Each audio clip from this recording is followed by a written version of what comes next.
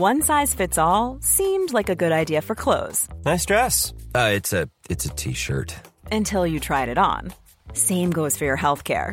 That's why United Healthcare offers a variety of flexible, budget-friendly coverage for medical, vision, dental, and more. So whether you're between jobs, coming off a parent's plan, or even missed open enrollment, you can find the plan that fits you best. Find out more about United Healthcare coverage at uh1.com. That's uh1.com.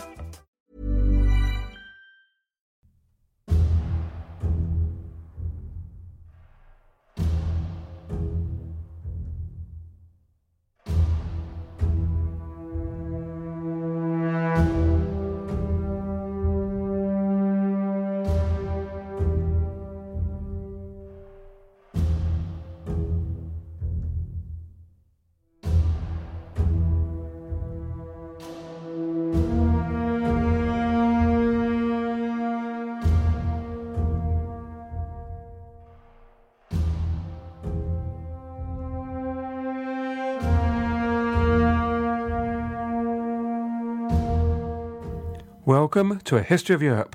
Key battles.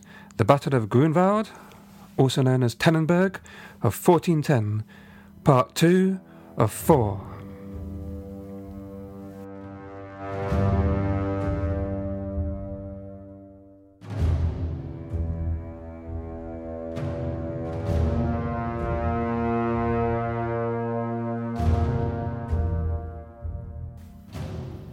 Last week I discussed the rise of the Grand Duchy of Lithuania-Rus.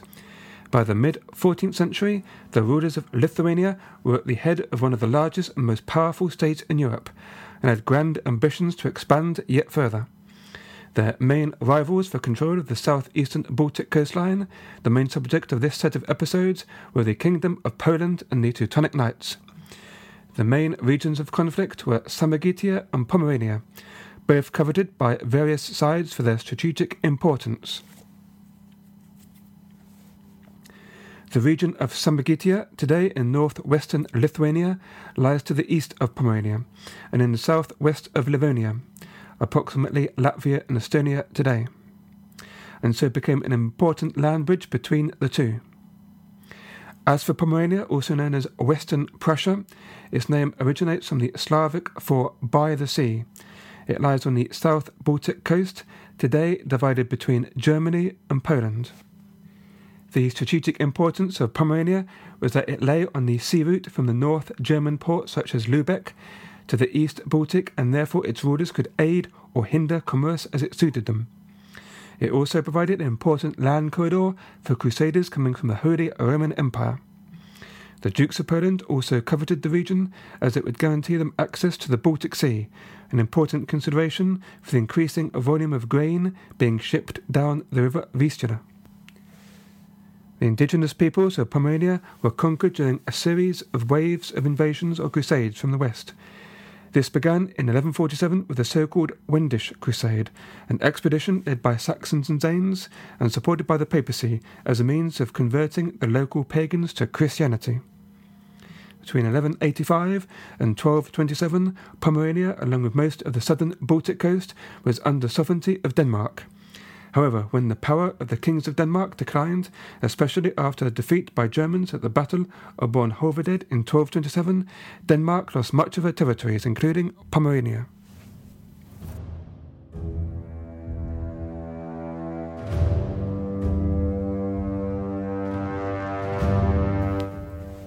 From 1227 until the end of the 1200s, the lands of Pomerania were contested by a confusing mix of Germans, Poles, and native Slavs and Balts. The key turning point was in 1306 in a dispute between two competing Dukes of Poland, Vladislav the Short, who would go on to become King of Poland from 1320 to 1333, and Leszek the Black, whose family owned land in Pomerania. When Vladislav attempted to arrest Leszek for treason, the response was a call for help from the German Dukes of Brandenburg, who also had their own claims to Pomerania. The Duke of Brandenburg was quickly able to occupy the whole of eastern Pomerania except the city of Danzig, today known as Gdansk, whose garrison held out behind the walls of their citadel. The town of Danzig itself, with its many German merchants, surrendered without fighting. As the siege continued, the Polish commander at Danzig twice asked Vladislav to come to his aid, but he was told that since no rescue could be expected, he should seek help from the Teutonic Knights. He did so, and that fateful request was to mark the end of the first era of crusading in Prussia, when all the enemies of paganism customarily cooperated, and the beginning of more than a century of bitter conflict between the Poles and the Teutonic Knights.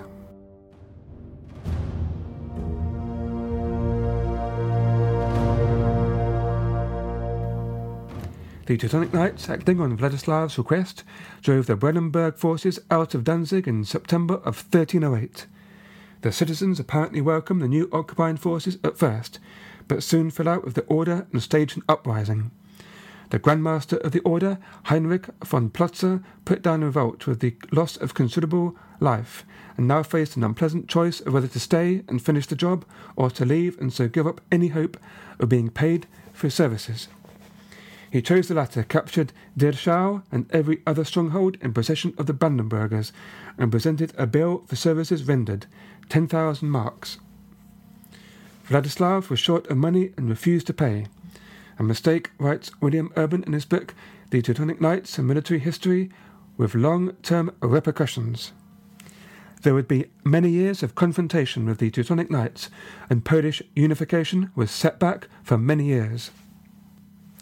The Grand Master of the Teutonic Knights announced that he would keep Eastern Pomerania until the matter was resolved. His diplomats contacted the Brandenburg dukes, who in 1309 sold their claims of sovereignty to the Teutonic Order at a price of 10,000 marks. In an age when states were defined not by ethnic identity but by who was their legal ruler, that was as good a claim to possess the land as any had. The Polish nobility, however, did not give up their claims. They stood behind Vladislav and his successors in demanding what they saw as the return of a province that had been only loosely connected to the historical kingdom through the 13th century. Polish national feeling made Eastern Pomerania a test case of patriotism, and anti-German feeling became centred on the Teutonic Order. Unfortunately, for both sides, the dispute became a long-term distraction for both, and prevented them dealing effectively with problems on their eastern frontiers, principally the threat of the fast-expanding Duchy of Lithuania. Even if the Teutonic Knights had seen the long-term implications of their actions, writes William Urban, the decision made sense in the situation they found themselves. Less than 2 decades before these events, in 1291, the port city of Acre, the last stronghold of the Crusaders in the Middle East, fell, putting an end to crusading in the Holy Land. And so, in the autumn of 1309, the Order moved their headquarters to the fortress of Marienburg, a few kilometres upstream the Vistula from Danzig. The design for the colossal castle of Marienburg copied ideas from the recently built Papal Palace of Avignon in France. The central court was surrounded by multi-storied red brick buildings, the so-called High Castle, with its Gothic windows and doorways. The north gate was an impressive 14 metres high, suitable for ceremonial entrances and practically unassailable. In the building's basement were a number of large rooms for supplies, workshops, cells for prisoners, and a treasury vault. Above the battlements rose the priest's tower, from which there was an excellent view of the surrounding countryside. Also in Marienburg were 2 chapels, St. Mary and St. Anne, where the Grand Masters were buried, and a chapter room where important business was discussed, as well as numerous dormitories. The very size and complexity of the fortress was useful for its effects on visiting crusaders and diplomats, but also made it virtually impregnable if attacked. The Grand Master of the Teutonic Order became less the head of a general crusader movement, more the leader of a sovereign state with its capital and main focus of attention now in Danzig. And in Danzig, as prosperity returned to the city and it became the leading commercial centre in the Baltic, the Teutonic Knights were no longer seen by its citizens as oppressive despots. These events occurred at a time when the Teutonic Order was facing at the same time a severe challenge to its legitimacy. The conduct of the military orders in general was under intense scrutiny at the highest levels of the Church. In 1307, Pope Clement V, under pressure from King Philip IV of France, authorised the arrest and suppression of the Knights Templar. The Teutonic Knights, likewise, came under suspicion and were forced to face similar accusations, but in the end avoided any punishments. The order, however, was put under pressure by the Church to keep up the fight against the last remaining pagans in Europe.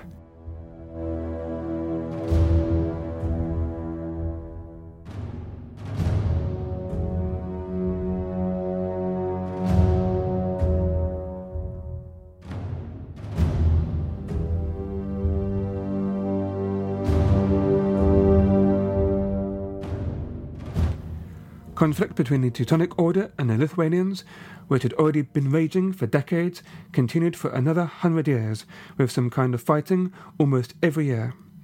Great cruelty was conducted on both sides. Captured Teutonic commanders were burnt alive or suffocated by smoke as they were sacrificed to the heathen gods.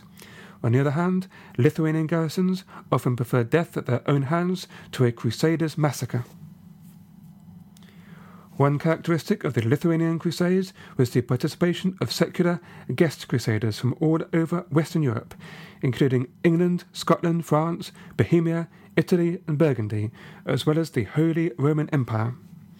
Many believed devoutly in the ideals that had given birth to the crusading phenomenon, encouraged no doubt by the promise of remissions of sins.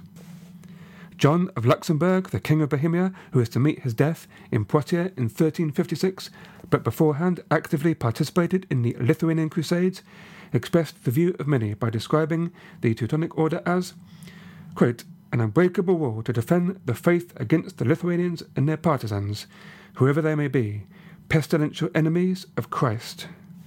End quote. As the 14th century progressed, the motivations for guest crusaders evolved from the traditional religious obligations of earlier crusades to those of the new fashions of chivalry. This was the age, after all, when chivalry was at its height under King Edward III of England. For nobles who wanted to prove themselves by doing noble deeds, the crusading expeditions into Samogitium provided a way to demonstrate their valour, daring and knightly worth.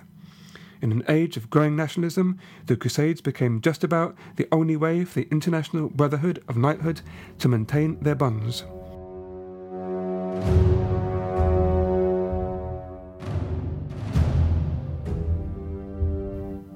The interest in crusading in Prussia and Lithuania is reflected by the contemporary English poet Geoffrey Chaucer in his famous Canterbury Tales. Quote, there was a knight, a most distinguished man, who from the day on which he first began to ride abroad had followed chivalry, truth, honour, generous thought, and courtesy, as well in Christian as in heathen places, and ever honoured for his noble graces. He saw the town of Alexandria fall, often at feast the highest place of all. Among the nations fell to him in Prussia, in Lithuania he had fought, and Russia. End quote. Interest in chivalric crusading, however, declined after the disastrous Battle of Nicopolis in 1396, when a combined Western army of crusaders was routed by the Ottomans. From that moment, the Turks were rightly perceived as a more serious threat to Christendom than the Lithuanians and Samogitians. Despite the vast expenditure of money and labour, neither the knights and their associates nor the Lithuanians were able to make permanent gains against the other. In the areas each side securely controlled, the forested land was cleared so as to be able to support sizable populations.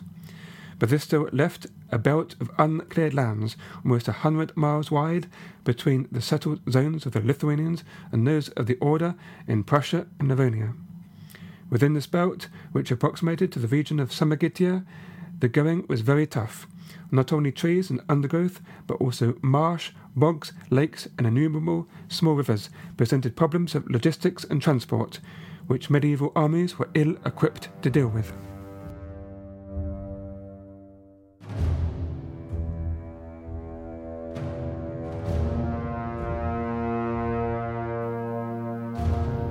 The river Niemen is so placid and winding that boatmen could spend a whole day going round a bend and then light their evening fire by walking a short distance to the embers left in the previous day's camp. Progress thus so slow became a particular problem in campaigns when weather conditions could be changeable.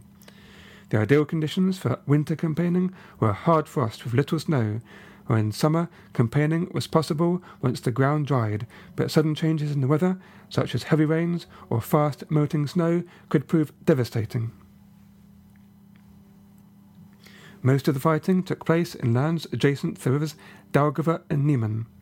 Each side tried to hold on to or gain a stretch of river that could be fortified and garrisoned, and so serve as a reliable entry point into enemy country beyond the wilderness.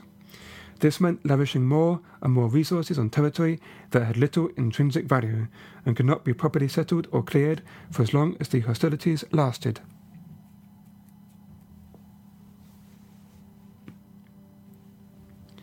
The 31-year rule of the Grand Master Winfric von Kniprod from 1351 to 1382 saw the Teutonic Order at their height. Under his leadership, the knights managed to win control of the Niemen up to the confluence of the river Kaunas. For a short period, they gained an advantage with the introduction of cannon, but the Lithuanians quickly learnt how to adopt the new technology themselves. The result was that the armies of both sides wore each other out. Both were also able to constantly draw new strength from their successfully expanding economies, which just helped perpetuate the conflict. And both continued to hope to be able to achieve some kind of knockout blow, to be able to muster sufficiently effective forces to capture the other's capital and take over their opponent's lands.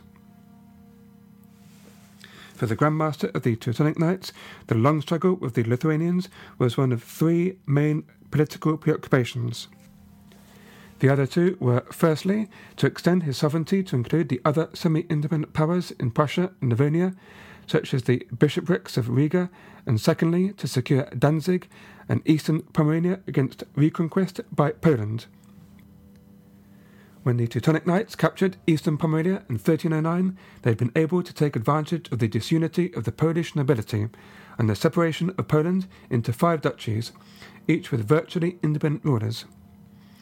But Vladislav the Short, who reigned as King of Poland from 1320 to 1333, managed to reunite the central provinces and to establish at least nominal control over a number of other areas. Under his leadership, the Poles successfully fended off an invasion by the Teutonic Knights, who they defeated in the Battle of Plovdiv of 1331. Although the battle had no great strategic importance, it was an important victory for Poles to demonstrate that they were still a significant power and able to hold their own against a powerful military force.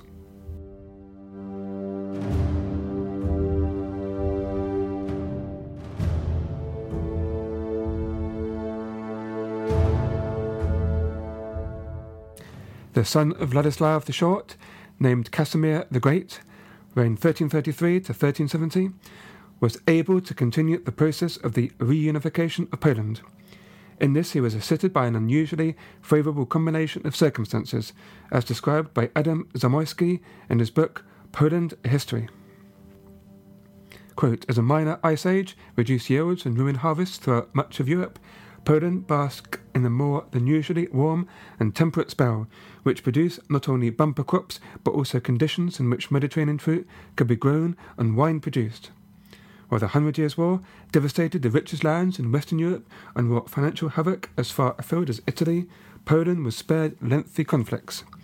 Finally, as the entire continent was engulfed by the plague of 1348, the Black Death, most of Poland remained unaffected. End quote. Casimir launched a building program which, along with the cathedrals of Krakow and Gniezno and churches all over the country, gave rise to 65 new fortified towns, plus the fortification of many existing ones. He also constructed a canal linking important salt mines with his capital of Krakow, founded a new university at Krakow, helped codify the entire corpus of laws into 2 books, reformed the fiscal system by creating a new central chancellery, and in the towns helped establish new guilds. These measures helped lay the foundations of economic prosperity for Poland. There was a rapid rise in the numbers of merchants and skilled artisans, when an influx of Jews provided them with banking facilities.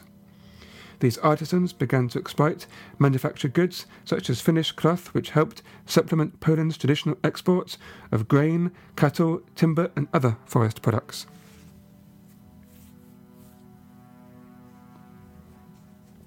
Casimir the Great was also active in foreign affairs, as well as the integration of Galicia into the Polish kingdom described earlier.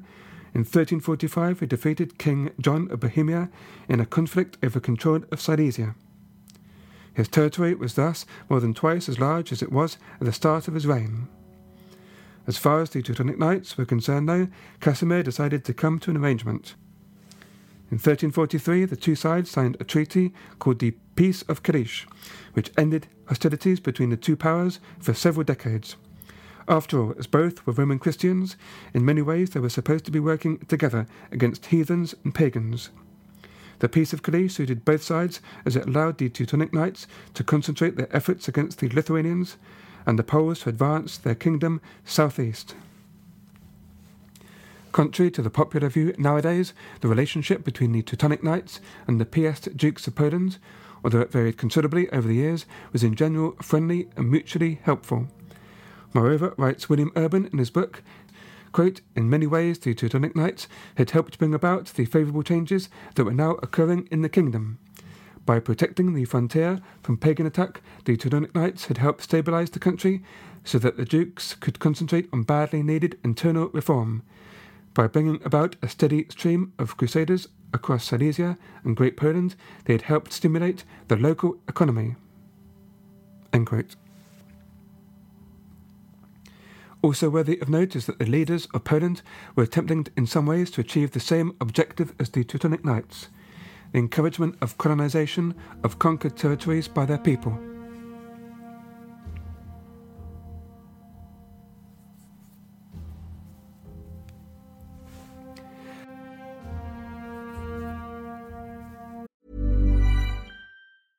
Cool fact, a crocodile can't stick out its tongue. Also, you can get health insurance for a month or just under a year in some states. United Healthcare short-term insurance plans, underwritten by Golden Rule Insurance Company, offer flexible, budget-friendly coverage for you. Learn more at uh1.com. Quality sleep is essential. That's why the Sleep Number Smart Bed is designed for your ever-evolving sleep needs. Need a bed that's firmer or softer on either side? Helps you sleep at a comfortable temperature? Sleep Number Smart Beds let you individualize your comfort, so you sleep better together. J.D. Power ranks Sleep Number number 1 in customer satisfaction with mattresses purchased in-store. And now, save 50% on the Sleep Number Limited Edition Smart Bed for a limited time. For J.D. Power 2023 award information, visit jdpower.com/awards. Only at a Sleep Number store or sleepnumber.com. Casimir the Great died in 1370. During his long reign, and even for a period before, a new concept of the Polish state was evolving. The idea was that the sovereignty should no longer be invested in the person of the monarch, but instead in a specific geographical area, the so-called Corona Regni Polonia, an expression meant to embrace all the Polish lands, even those which had fallen under foreign control. Although married 4 times, Casimir had no heir and left the throne to his nephew, Louis of Anjou, King of Hungary. Louis was a member of the Angevins, one of the great ruling dynasties of medieval Europe, which were becoming more and more to dominate the continent. Louis's branch of the family ruled territories in various parts of Europe: Provence in the south of France, the Kingdom of Naples and Sicily in southern Italy, and from 1308, the Kingdom of Hungary. As it happened, the Angevins' connections with Poland would not outlive Louis and last less than 20 years, but in the history of their Polish and Hungarian subjects, writes Norman Davis in his book God's Playground, A History of Poland, it marked the forging of an important link between the two nations which would last a long time. Despite their different origins, the Poles as Slavs and the Hungarians as steppe nomads, their history shared much in common. They accepted Christianity at the same moment, and both considered themselves eastern bastions of the Roman Church. They experienced the same ambivalent relationship with the German Emperor, sometimes overlord, sometimes enemy, sometimes ally. They both developed into multinational kingdoms where the various native cultures were subordinated to Latin culture of church and state. And most importantly, they shared common enemies: the German Empire and Bohemia to the west, the Orthodox Church, Moldavians and Wallachians, and eventually Tatars and Turks in the east. To this day, the following saying is still well known throughout Poland and Hungary. Quote, "The Poles and the Magyar like brothers stand, whether with sword or with tankard in hand." End quote. King Louis of Anjou was more interested in spending time in Hungary than Poland, so he proposed that the future husband of one of his daughters should rule there in his stead. Such a situation suited well the interests of the Polish barons, who were able to negotiate for themselves a number of privileges in an agreement which came to be called the Statutes of Košice.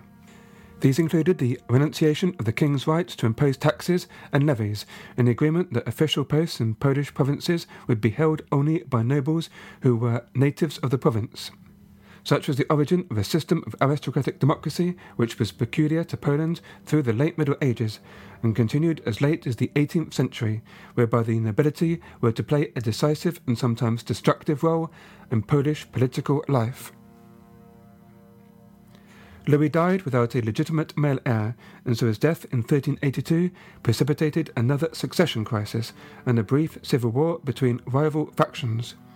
His younger brother, Jadwiga, was crowned Queen of Poland in 1384, but when her husband-to-be, Wilhelm von Habsburg, turned up in Krakow, he met a frosty reception. The leading Polish nobles, fearful of falling under Habsburg control, forced William to flee and annulled the engagement. They persuaded the now 11-year-old Jadwiga to break her promise of marriage to the Austrian prince, and in the interest of the nation, to marry instead the 37-year-old Lithuanian pagan Grand Duke named Jogaila. For Jadwiga, the experience was extremely painful. She was being told to abandon a young man with whom she had been betrothed since infancy, and wed a pagan with whom she could not even converse. As part of the bargain, Jogaila had to agree to certain demands made by the Polish nobles, which were incorporated into a document known as the Union of Crevaux.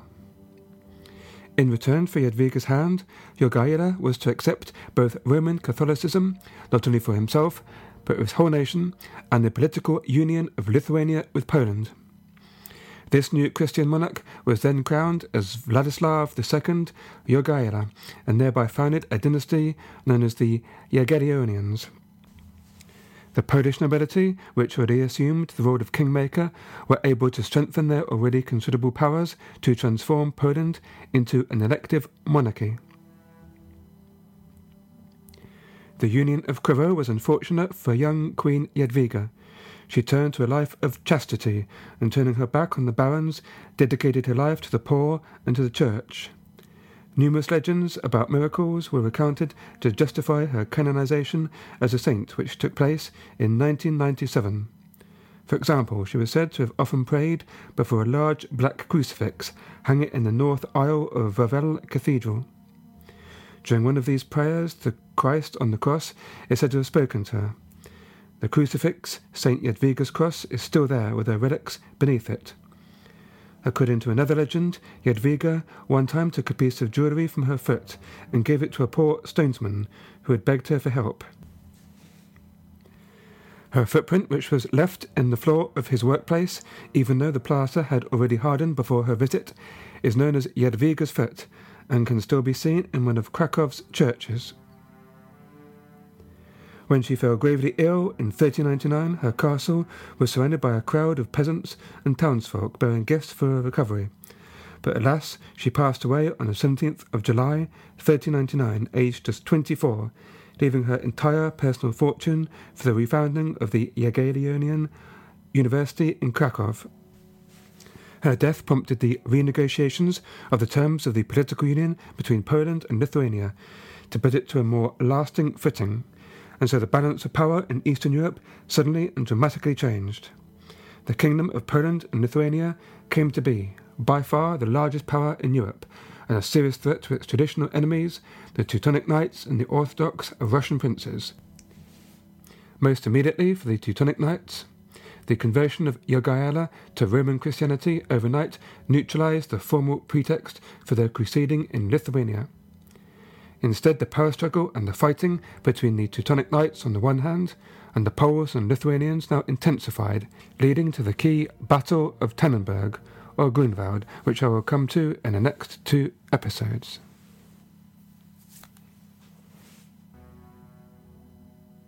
As always, thank you very much for listening to A History of Europe key battles. Please like my page on Facebook or visit the blog on www.historyeurope.net, or you can also visit me on Twitter at HistoryEuropeKB. Thank you for listening, and I hope you can join me next week for part 3 of the Battle of Grunwald.